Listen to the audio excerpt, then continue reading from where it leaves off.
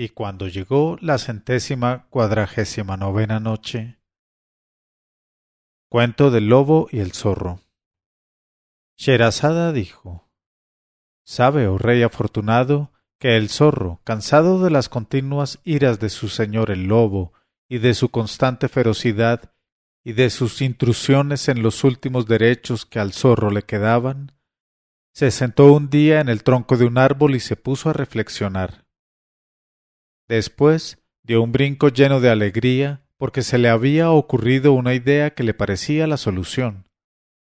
Y enseguida corrió en busca del lobo, hallándole al fin con el pelo todo erizado, el hocico contraído y de muy mal humor. Desde lo más lejos que pudo divisarle, besó la tierra, llegó humildemente ante él y aguardó con los ojos bajos que le interrogase. El lobo gritó: ¿Qué te pasa, hijo de perro? Y el zorro dijo: Perdona, oh señor, mi osadía, pero tengo una idea que exponerte y un ruego que dirigirte, si tienes a bien otorgarme una audiencia. El lobo gritó: Ahorra palabras y en cuanto acabes, márchate enseguida o te romperé los huesos. Entonces el zorro dijo: He notado, oh señor, que desde hace algún tiempo Ibn Adán nos hace una guerra incesante. Por todo el bosque no se ven más que trampas y lazos de todas clases. Como sigamos así, llegará a ser inhabitable el bosque. ¿Qué te parecería de una alianza entre todos los lobos y todos los zorros para oponerse en masa a los ataques de Ibn Adán y prohibirle que se acerque a nuestro territorio? Al oír estas palabras, el lobo exclamó: Digo que eres muy osado pretendiendo mi alianza y mi amistad, falso, enclenque y miserable zorro. Ahí tienes, por tu insolencia.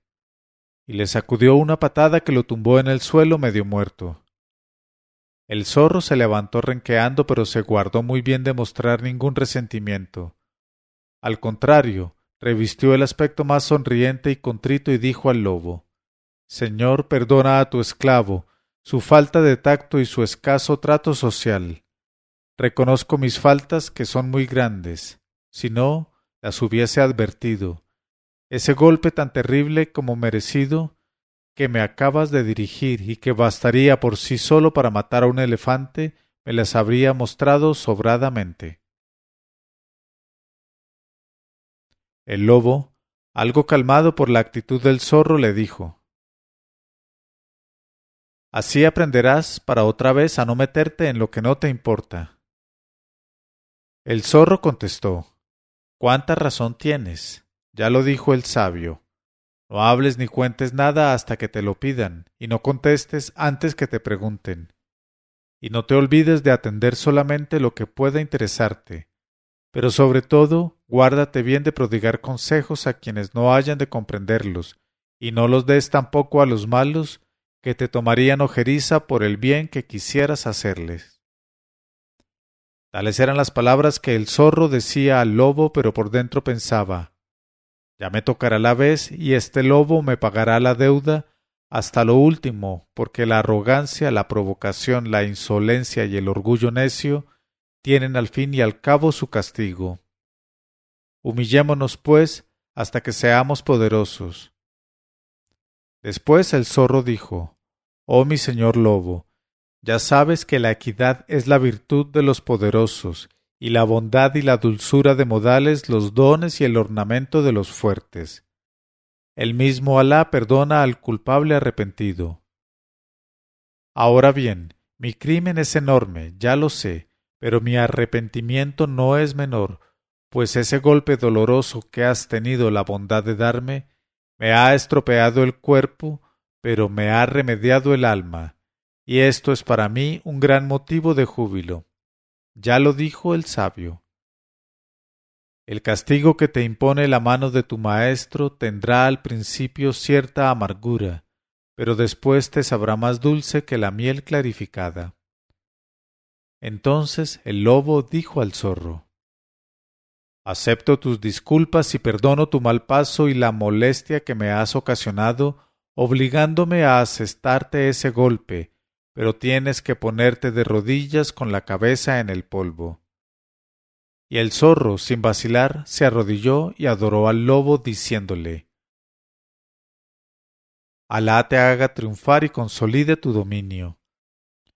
Entonces el lobo dijo: Bueno está, ahora marcha delante de mí y sírveme de batidor, y si ves algo de caza, ven a advertírmelo enseguida.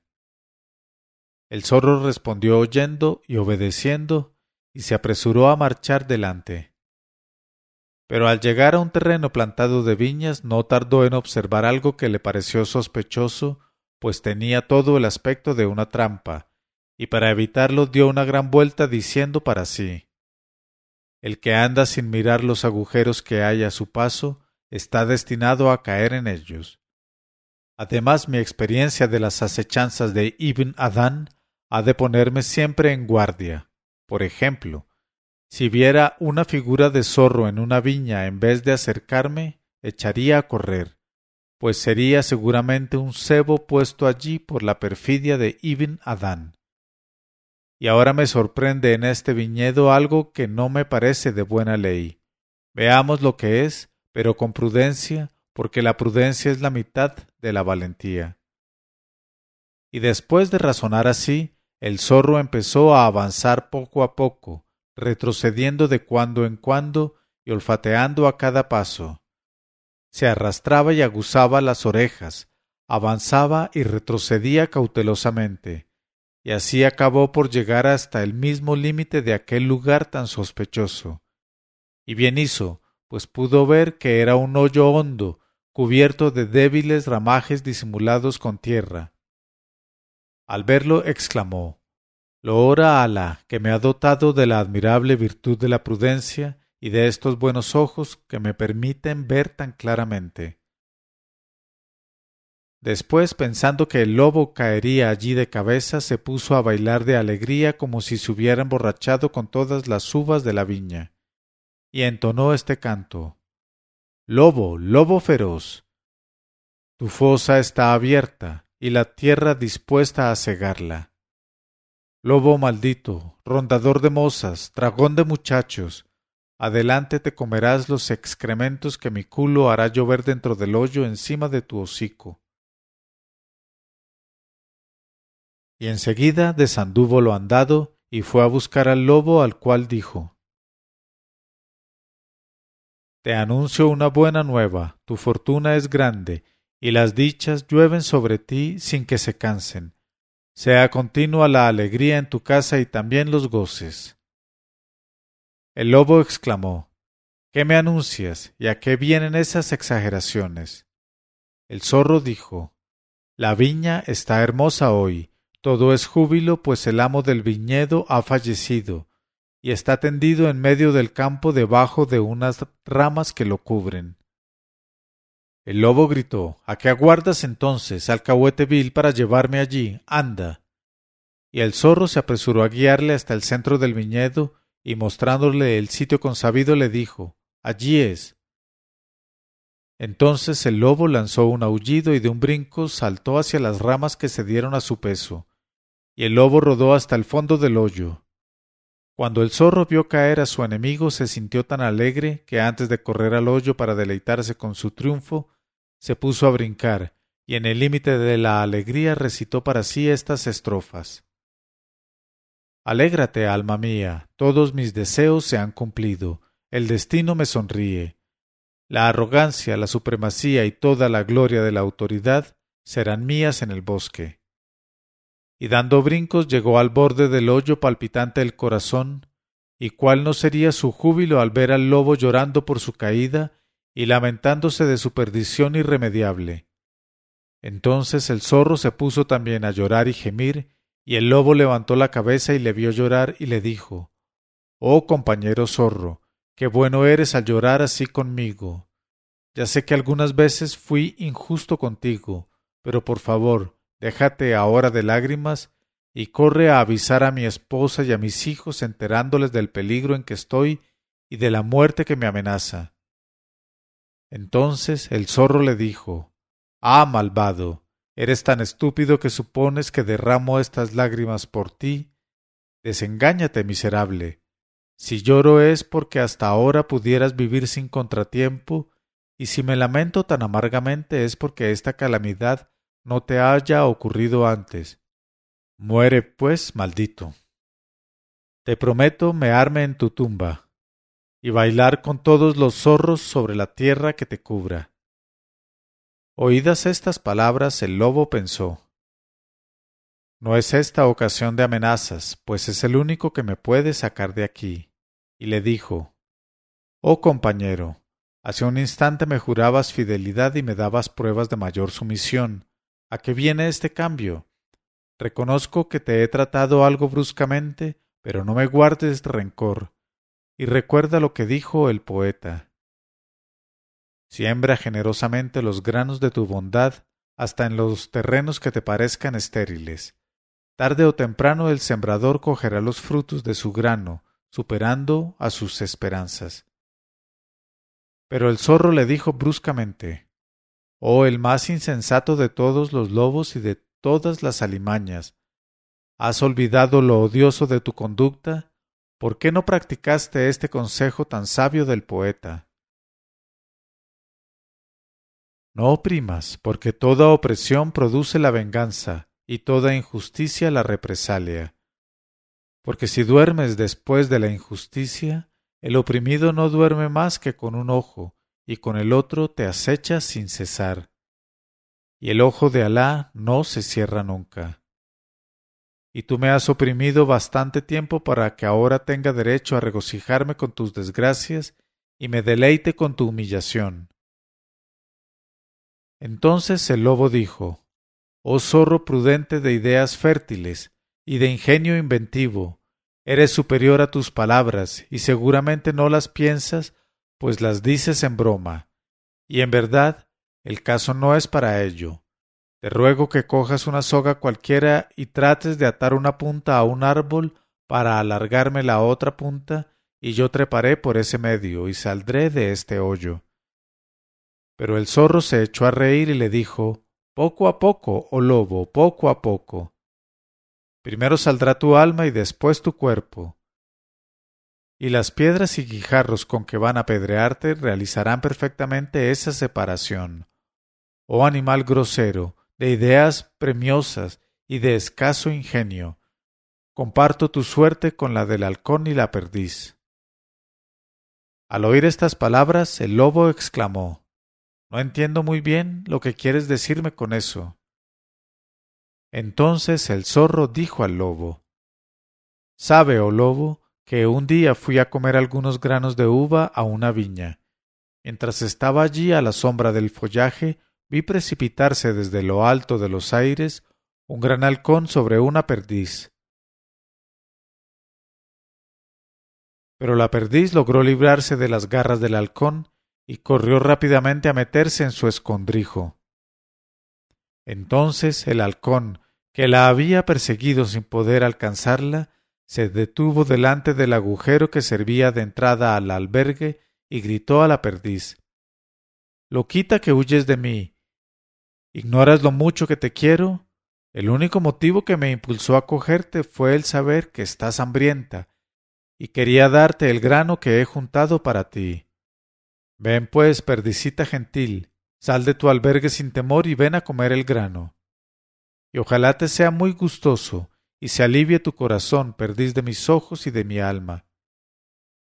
Cuando la perdiz oyó este lenguaje salió confiada de su escondite, pero enseguida el halcón se lanzó sobre ella, le clavó las terribles garras en las carnes y de un picotazo la despanzurró. Y la perdiz antes de morir dijo: oh maldito traidor, permita a Alá que mi carne se convierta en veneno dentro de tu vientre. Y murió. En cuanto al halcón, la devoró en un abrir y cerrar de ojos, pero enseguida le vino el castigo por la voluntad de Alá, pues apenas llegó la perdiz al vientre del traidor, cuando éste vio que se le caían todas las plumas como por efecto de una llama interior, y cayó inanimado al suelo.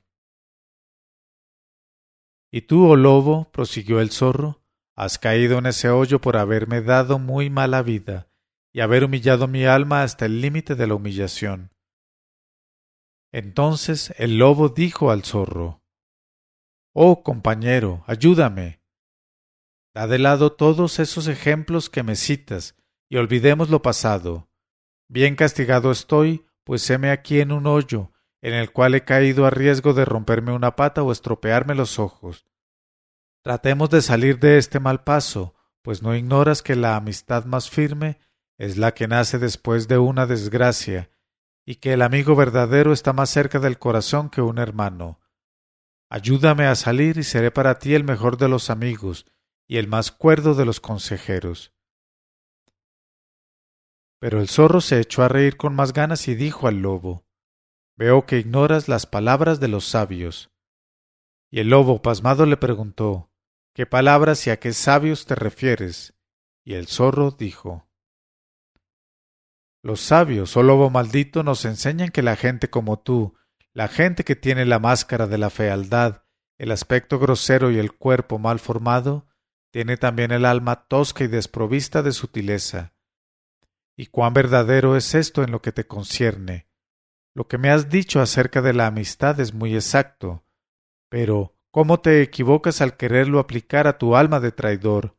Porque, oh estúpido lobo, si realmente fueses tan fértil en juiciosos consejos, ¿cómo no darías con el medio de salir de ahí? Y si eres de veras tan poderoso como dices, trata de salvar tu alma de una muerte segura. ¿No recuerdas la historia del médico? ¿Pero qué médico es ese? Gritó el lobo. Y el zorro dijo: Había un aldeano que padecía un gran tumor en la mano derecha, y aquello le impedía trabajar. Y cansado ya de intentar curaciones, mandó llamar a un hombre al cual se creía versado en las ciencias médicas. El sabio fue a casa del enfermo con una venda en un ojo, y el enfermo le preguntó: ¿Qué tienes en ese ojo, oh médico? Este contestó: un tumor que no me deja ver. Entonces el enfermo exclamó: ¿Tienes ese tumor y no lo curas? ¿Y ahora vienes para curar el mío? Vuelve la espalda y enséñame la anchura de tus hombros. Y tú, oh lobo de maldición, antes de pensar en darme consejos y enseñarme ardides, sélo bastante listo para librarte de ese hoyo y guárdate de lo que te va a llover encima, y si no, quédate para siempre en donde estás.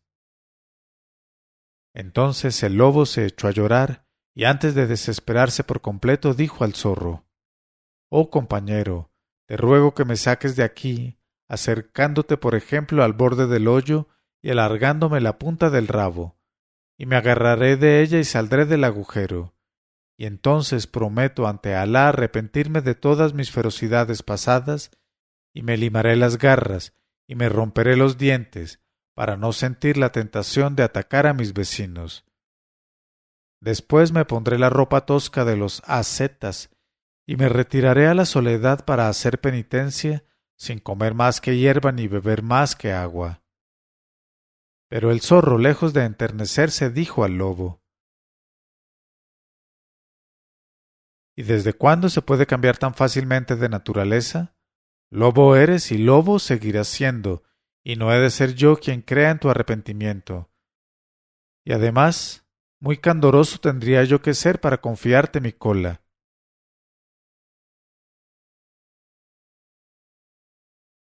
Quiero verte morir, porque los sabios han dicho: la muerte del malo es un beneficio para la humanidad, pues purifica la tierra.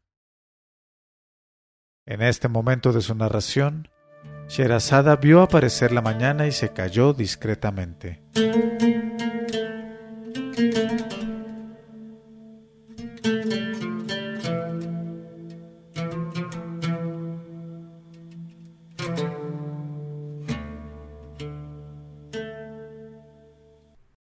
Pero cuando llegó la 150ª noche, ella dijo: La muerte del malo es un beneficio para la humanidad, pues purifica la tierra. Al oír estas palabras, el lobo, lleno de rabia y desesperación, se mordió una pata, pero dulcificando más la voz, dijo: Oh zorro, la raza a que perteneces es famosa entre todos los animales de la tierra por sus exquisitos modales, su elocuencia, su sutileza y la dulzura de su temperamento. Termina pues este juego y recuerda las tradiciones de tu familia. Pero el zorro, al oír estas palabras, se echó a reír con tanta gana que se desmayó. No tardó en volver en sí y dijo al lobo: Ya veo, oh maravilloso bruto, que tu educación está completamente por hacer. Pero no tengo tiempo para dedicarme a semejante tarea, y me contentaré, antes de que revientes, con hacer entrar en tus oídos algunas palabras de los sabios. Sabe pues que todo tiene remedio menos la muerte, que todo puede corromperse menos el diamante, y por último, que se puede uno librar de todo menos del destino. En cuanto a ti, me has hablado hace un momento, según creo, de recompensarme al salir del hoyo y de otorgarme tu amistad. Sospecho que te pareces a aquella serpiente cuya historia no debes conocer dada tu ignorancia.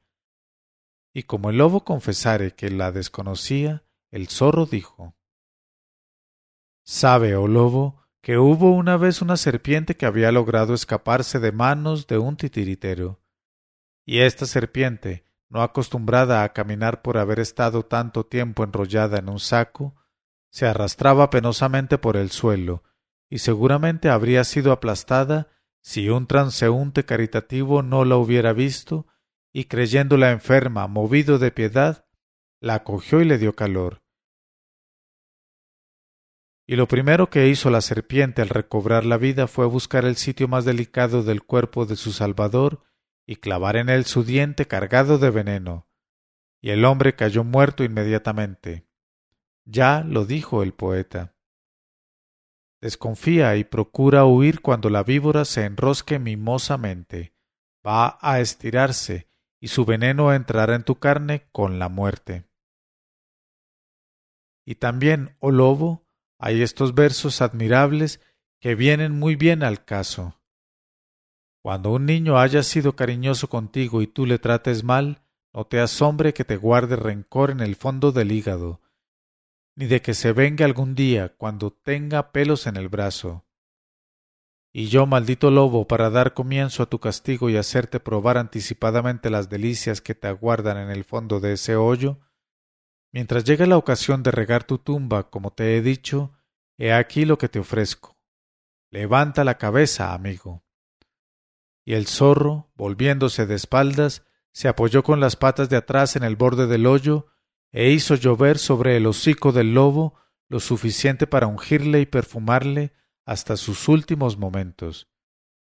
Y hecho esto, se subió a lo más alto de la escarpa y empezó a chillar llamando a los amos y a los guardas, que no tardaron en acudir. Y cuando se acercaron se ocultó el zorro, pero lo bastante cerca para ver las piedras enormes que aquellos tiraban al hoyo y oír los aullidos de agonía de su enemigo el lobo. Al llegar a este punto, Sherazada se detuvo un momento para beber un vaso de sorbete que le alargaba la pequeña doña Sada. El rey Shahriar exclamó: ardía en impaciencia por saber la muerte del lobo. Ahora que ya ocurrió, quisiera oírte contar algo sobre la ingenua e irreflexiva confianza y sus consecuencias. Y Sherazada dijo: escucho y obedezco.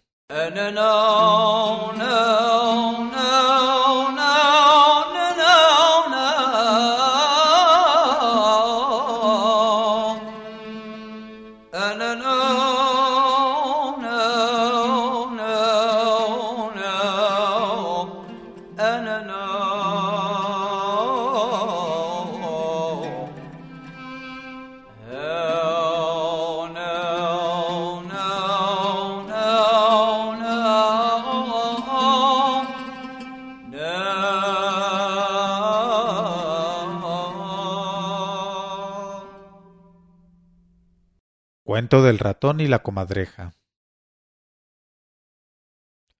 Había una mujer cuyo oficio no era otro que descortezar sésamo, y un día le llevaron una medida de sésamo de primera calidad, diciéndole: el médico ha mandado a un enfermo que se alimente exclusivamente con sésamo, y te lo traemos para que lo limpies y mondes con cuidado. La mujer lo cogió, puso enseguida manos a la obra, y al acabar el día lo había limpiado y mondado completamente, y daba gusto ver aquel sésamo tan blanco. Así es que una comadreja que andaba por allí se vio tentadísima, y llegada la noche se dedicó a transportarlo desde la bandeja en que estaba a su madriguera. Y también lo hizo que por la mañana no quedaba en la bandeja más que una cantidad muy pequeña de sésamo. Y oculta la comadreja, pudo juzgar el asombro y la ira de la mondadora al ver aquella bandeja casi limpia del contenido, y la oyó exclamar: «Ah, si pudiera dar con el ladrón, no pueden ser más que esos malditos ratones que infectan la casa desde que se murió el gato. Como pillase a uno le haría pagar las culpas de todos los otros».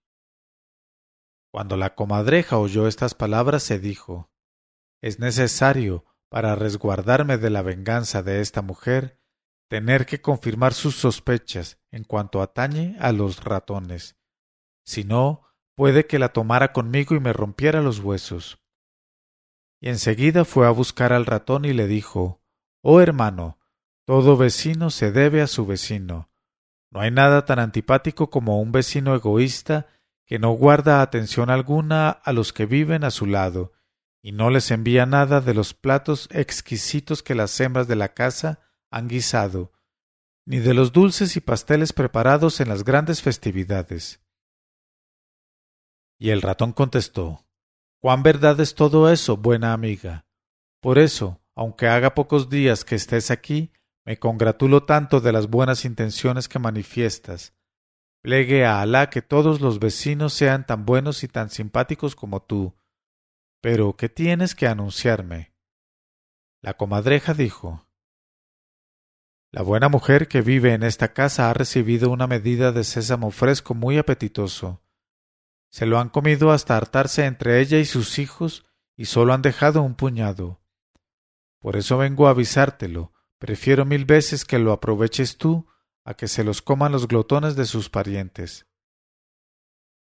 Oídas estas palabras, el ratón se alegró tanto que empezó a dar brincos y a mover la cola, y sin tomarse tiempo para reflexionar, ni advertir el aspecto hipócrita de la comadreja, ni fijarse en la mujer que acechaba, ni preguntarse siquiera qué móvil podía impulsar a la comadreja a semejante acto de generosidad, corrió locamente y se precipitó en medio de la bandeja en donde brillaba el sésamo esplendente y mondado, y se llenó glotonamente la boca. Pero en aquel instante salió la mujer de detrás de la puerta y de un palo hendió la cabeza del ratón. Y así el pobre ratón, por su imprudente confianza, pagó con la vida las culpas ajenas. Al oír estas palabras, el rey Shahriar exclamó: «Oh Sherazada, qué lección de prudencia hay en ese cuento. Si lo hubiera sabido antes, me habría guardado muy bien de poner una confianza sin límites en mi esposa, aquella libertina a quien maté con mis propias manos, y no hubiese creído en los miserables eunucos negros que ayudaron a la traidora. ¿Sabes, por ventura, alguna historia referente a la fiel amistad?». Y Sherazada dijo: Cuento del cuervo y el gato de la Algalia. He llegado a saber que un cuervo y un gato de Algalia habían trabado una firme amistad y se pasaban las horas retosando y jugando a varios juegos. Y un día que hablaban de cosas realmente interesantes, pues no hacían caso de lo que pasaba a su alrededor, fueron devueltos a la realidad por el rugido espantoso de un tigre que resonaba en el bosque.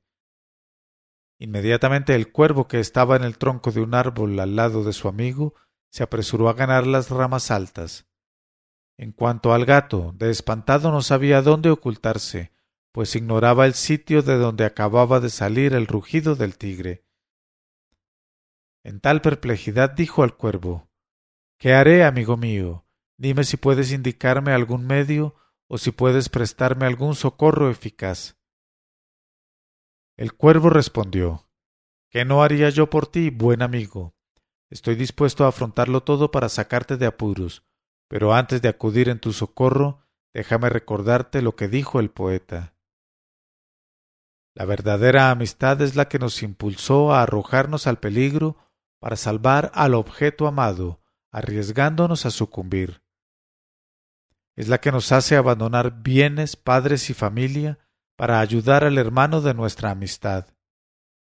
Enseguida el cuervo se apresuró a volar hacia un rebaño que pasaba por allí, guardado por enormes perros más imponentes que leones, y se fue derecho a uno de los perros, se precipitó sobre su cabeza y le dio un fuerte picotazo. Después se lanzó sobre otro perro e hizo lo mismo, y habiendo excitado así a todos los perros, echó a volar a una altura suficiente para que le fueran persiguiendo, pero sin que le alcanzaran sus dientes. Y graznaba a toda voz como para mofarse de ellos, de modo que los perros le fueron siguiendo cada vez más furiosos hasta que los atrajo hacia el centro del bosque. Y cuando los ladridos hubieron resonado en todo el bosque, el cuervo supuso que el tigre espantado había debido huir.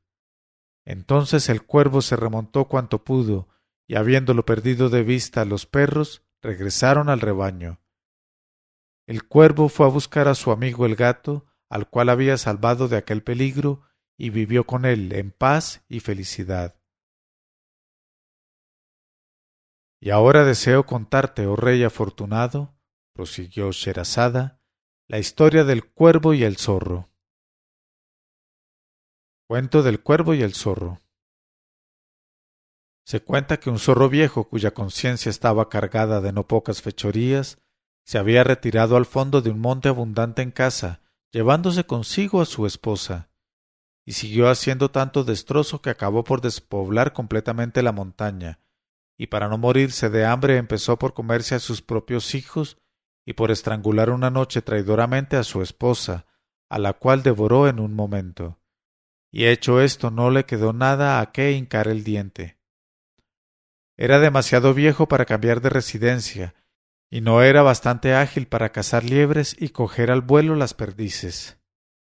Mientras estaba absorto en estas ideas que le ennegrecieron el mundo delante del hocico, vio posarse en la copa de un árbol a un cuervo que parecía muy cansado. Y enseguida pensó, si pudiera hacerme amigo de ese cuervo sería mi felicidad. Tiene buenas alas que le permiten hacer lo que no pueden mis patas baldadas. Así me traería el alimento, y además me haría compañía en esta soledad que empieza a hacerme tan pesada. Y pensado y hecho, avanzó hasta el pie del árbol en que estaba posado el cuerpo, y después de las alemas acostumbradas le dijo, «Oh mi vecino, ¿no ignoras que todo buen musulmán tiene dos méritos para su vecino, el de ser musulmán y el de ser su vecino?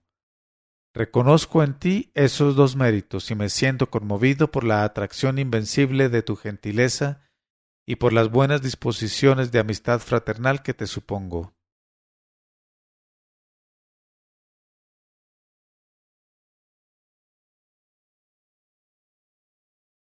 ¿Y tú, oh buen cuervo, qué sientes hacia mí?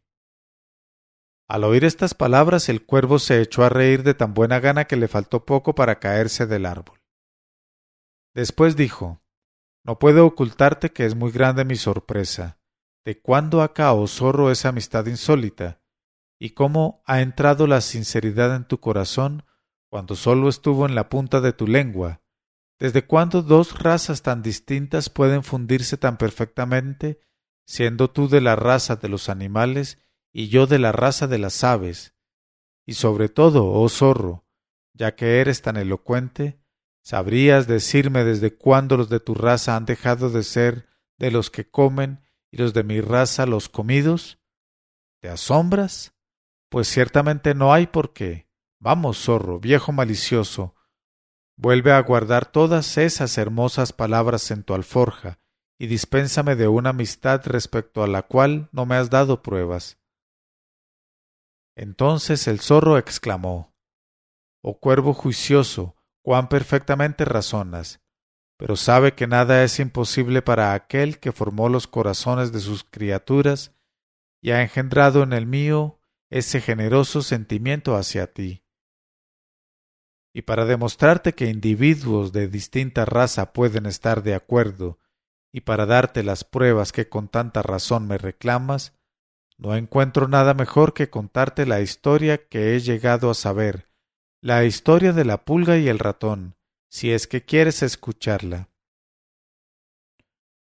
El cuervo repuso: puesto que hablas de pruebas, dispuesto estoy a oír esa historia de la pulga y el ratón que desconozco.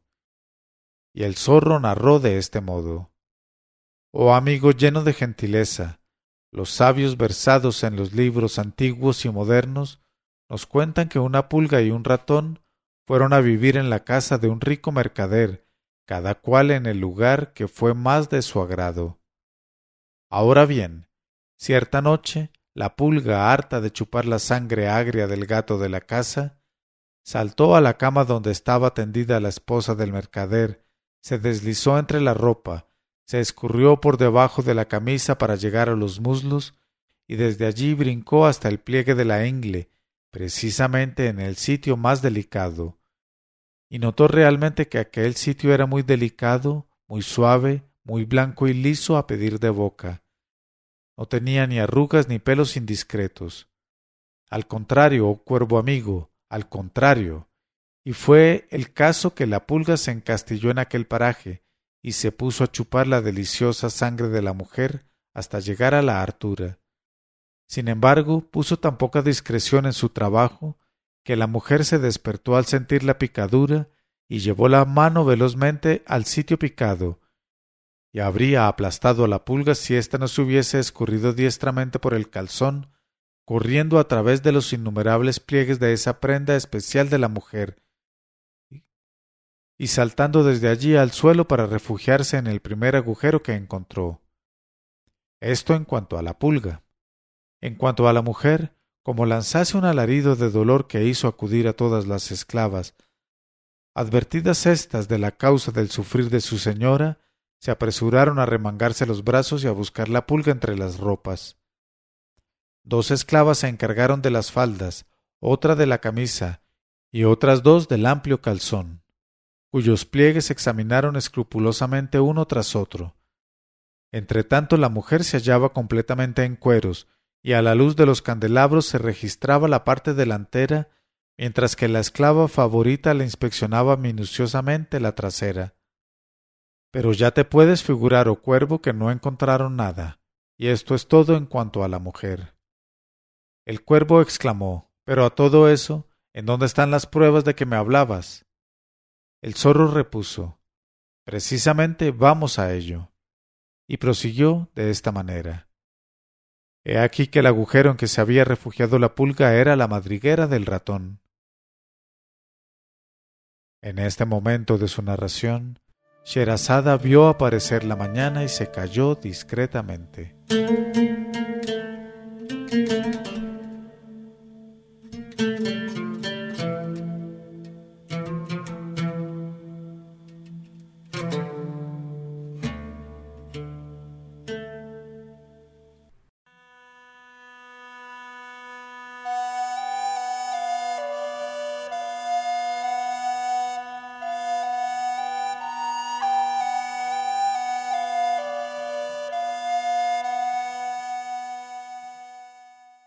Pero cuando llegó la 151ª noche, ella dijo: he aquí que el agujero en que se había refugiado la pulga era la madriguera del ratón, de modo que cuando el ratón vio entrar a la pulga en su casa, se indignó extraordinariamente y le dijo: ¿qué vienes a hacer aquí, oh pulga, ya que no eres de mi especie ni de mi esencia? ¿Qué buscas aquí, oh parásito, del cual sólo se puede esperar algo desagradable? Y la pulga contestó: oh ratón hospitalario entre los ratones, sabe que si he invadido tan indiscretamente tu domicilio, ha sido contra mi voluntad, pues lo he hecho para librarme de la muerte con que me amenazaba la dueña de esta casa, y todo por un poco de sangre que le he chupado. Verdad es que era de primera calidad, suave, tibia y de maravillosa digestión. Vengo pues a ti confiada en tu bondad, para rogarte que me tengas en tu casa hasta que hayas pasado el peligro. Lejos de atormentarte y obligarte a huir de tu domicilio, te demostraré una gratitud tan señalada que darás las gracias a Alá por haberme admitido en tu compañía. Entonces, convencido el ratón por el acento sincero de la pulga, dijo: Si realmente es así, oh pulga, puedes compartir mi albergue y vivir aquí tranquila. Serás mi compañera en la próspera y adversa fortuna. Y en cuanto a la sangre bebida en el muslo de la mujer, no te apures.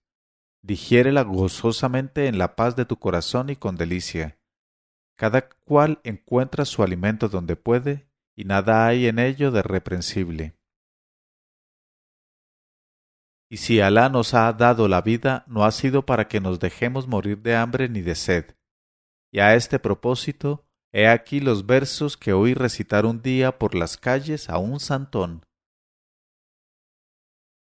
Nada tengo en la tierra que me sujete, ni muebles, ni esposa que me gruña, ni casa. Oh corazón mío, cuán libre estás. Un pedazo de pan, un sorbo de agua y un poco de sal bastan para mi alimento, pues estoy completamente solo. Un raído ropón me sirve de traje y aún me sobra. Tomo el pan donde lo encuentro y acato el destino conforme viene. Nada me pueden quitar. Lo que cojo a los demás para vivir es lo que les sobra. Corazón mío, cuán libre estás. Cuando la pulga oyó este discurso del ratón, se sintió muy conmovida y le dijo: Oh ratón, hermano mío, qué vida tan deliciosa vamos a pasar juntos. Alá apresure el momento en que pueda agradecer tus bondades. Y el tal momento no tardó en llegar. Efectivamente, la misma noche, el ratón, que había ido a dar una vuelta por la casa del mercader, oyó un rumor metálico y sorprendió al mercader, que contaba uno por uno los numerosos dinares guardados en un saquito, y cuando hubo echado la cuenta los escondió bajo la almohada, se tumbó en la cama y se durmió. Entonces el ratón fue a buscar a la pulga, le contó lo que acababa de ver y le dijo: Ha llegado la ocasión de que me ayudes a transportar esos dinares de oro desde la cama del mercader hasta mi albergue. Al oír estas palabras, la pulga estuvo a punto de desmayarse de emoción por lo exorbitante que le pareció todo aquello, y exclamó con tristeza: No debes pensar en eso, oh ratón. ¿Cómo he de llevar yo a cuestas un dinar, cuando 1000 pulgas juntas no podrían ni siquiera moverlo? En cambio puedo ayudarte de otro modo, pues tan pulga como me ves, me encargo de sacar al mercader de su habitación ahuyentándole de la casa, y entonces serás el amo del terreno, y sin apresurarte y a tu gusto, podrás transportar los dinares a tu madriguera. El ratón exclamó: Eres en verdad una pulga excelente, y no había caído en ello hasta ahora. Mi madriguera es lo suficientemente grande para encerrar todo el oro, y he abierto 70 puertas para poder salir en el caso de que quisieran emparedarme en ella. Date prisa a ejecutar lo que has ofrecido. Entonces la pulga, dando brincos, saltó a la cama en que dormía el mercader, fue rectamente hacia las posaderas y en ellas le picó como nunca había picado pulga alguna en trasero humano. El mercader, al sentir la picadura y el agudísimo dolor que le produjo, se levantó rápidamente, llevándose la mano al honroso sitio, del cual ya se había apresurado a alejarse la pulga. Y el mercader empezó a lanzar 1000 maldiciones, que resonaban en el vacío de la casa silenciosa. Después de dar 1000 vueltas, trató de volverse a dormir, pero no contaba con su enemigo. En vista de que el mercader se empeñaba en seguir acostado, la pulga volvió a la carga más enfurecida que antes, y esta vez le picó con todas sus fuerzas en el sensible lugar que se llama perineo. Entonces el mercader, sobresaltado y rugiendo, rechazó las mantas y las ropas, y bajó corriendo al lugar donde estaba el pozo, y allí se remojó insistentemente con agua fría, a fin de calmar el escozor, y ya no quiso volver a su alcoba, sino que se echó en un banco del patio para pasar el resto de la noche. De esta suerte el ratón pudo transportar a su madriguera sin ninguna dificultad todo el oro del comerciante, y cuando amaneció ya no quedaba un dinar en el saco. Y de este modo supo agradecer la pulga la hospitalidad del ratón, recompensándole con creces. Y tú, amigo cuervo, prosiguió el zorro, espero que pronto verás mi abnegación en cambio del pacto de amistad que sellemos. Pero el cuervo dijo, verdaderamente, oh mi señor zorro, tu historia no me ha convencido ni mucho menos. Al cabo y al fin cada cual puede libremente hacer o dejar de hacer el bien, sobre todo cuando este bien amenaza convertirse en causa de varias calamidades. Y este es el caso presente. Hace mucho tiempo que eres famoso por tus perfidias y por el incumplimiento de la palabra empeñada. ¿Cómo ha de inspirarme ninguna confianza un ser como tú de mala fe y que ha sabido últimamente traicionar y hacer perecer a su primo el lobo? Porque, oh traidor entre los traidores, estoy bien enterado de esa fechoría tuya cuyo relato es sabido a toda la gente animal. De modo que si te prestaste a sacrificar a uno que si no era de tu especie era de tu raza, si lo has traicionado después de tratarle como amigo tanto tiempo y de adularle de mil maneras, es seguro que para ti será un juego la perdición de cualquier otro animal que sea de raza diferente de la tuya. Esto me recuerda una historia muy aplicable al caso. El zorro preguntó, ¿qué historia? Y el cuervo dijo, la del buitre. Entonces exclamó el zorro, no conozco nada de esa historia del buitre, cuéntamela. Y el cuervo habló de este modo. Había un buitre cuya tiranía sobrepasaba todos los límites conocidos. No se sabía de ave alguna, ni chica ni grande, que estuviese libre de sus vejaciones. Había sembrado el terror entre todos los lobos del aire y de la tierra, y de tal modo se le temía que las alimañas más feroces al verle llegar soltaban lo que tuvieran y huían espantadas de su pico formidable y de sus plumas erizadas. Pero llegó un tiempo en que los años acumulados sobre su cabeza se la desplumaron del todo, le gastaron las garras y le hicieron caer a pedazos las quijadas amenazadoras. La intemperie ayudó también a dejarle el cuerpo baldado y las alas sin virtud. Entonces se convirtió en tal objeto de lástima que sus antiguos enemigos no quisieron devolverle sus tiranías y sólo lo trataron con desprecio. Y para comer tenía que contentarse con las sobras que dejaban las aves y los animales. Y he aquí, oh zorro, que tú has perdido ahora tus fuerzas, pero te queda aún la alevosía. ¿Quieres, viejo e imposibilitado como estás, aliarte conmigo que gracias a la bondad del Hacedor conservo intacto el empuje de mis alas, lo agudo de mi vista y lo acerado de mi pico? ¿No quieras hacer conmigo lo que hizo el gorrión?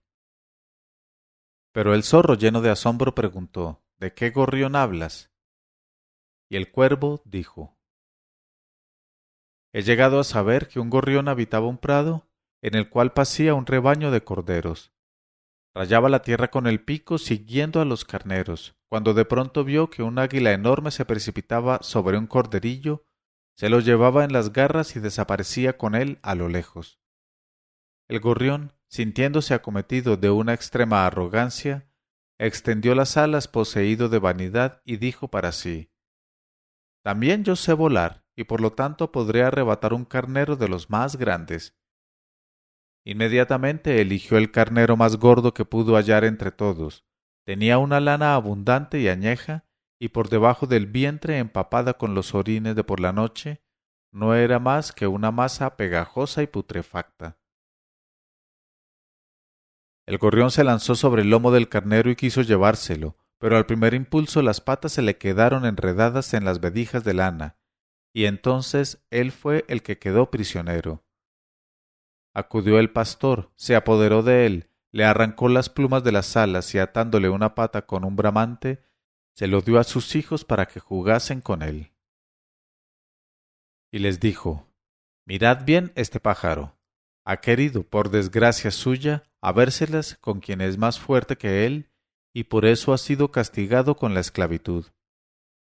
Y tú, oh zorro inválido, quieres compararte conmigo, pues tienes la audacia de proponerme tu alianza. Vamos, viejo taimado, vuelve las espaldas enseguida.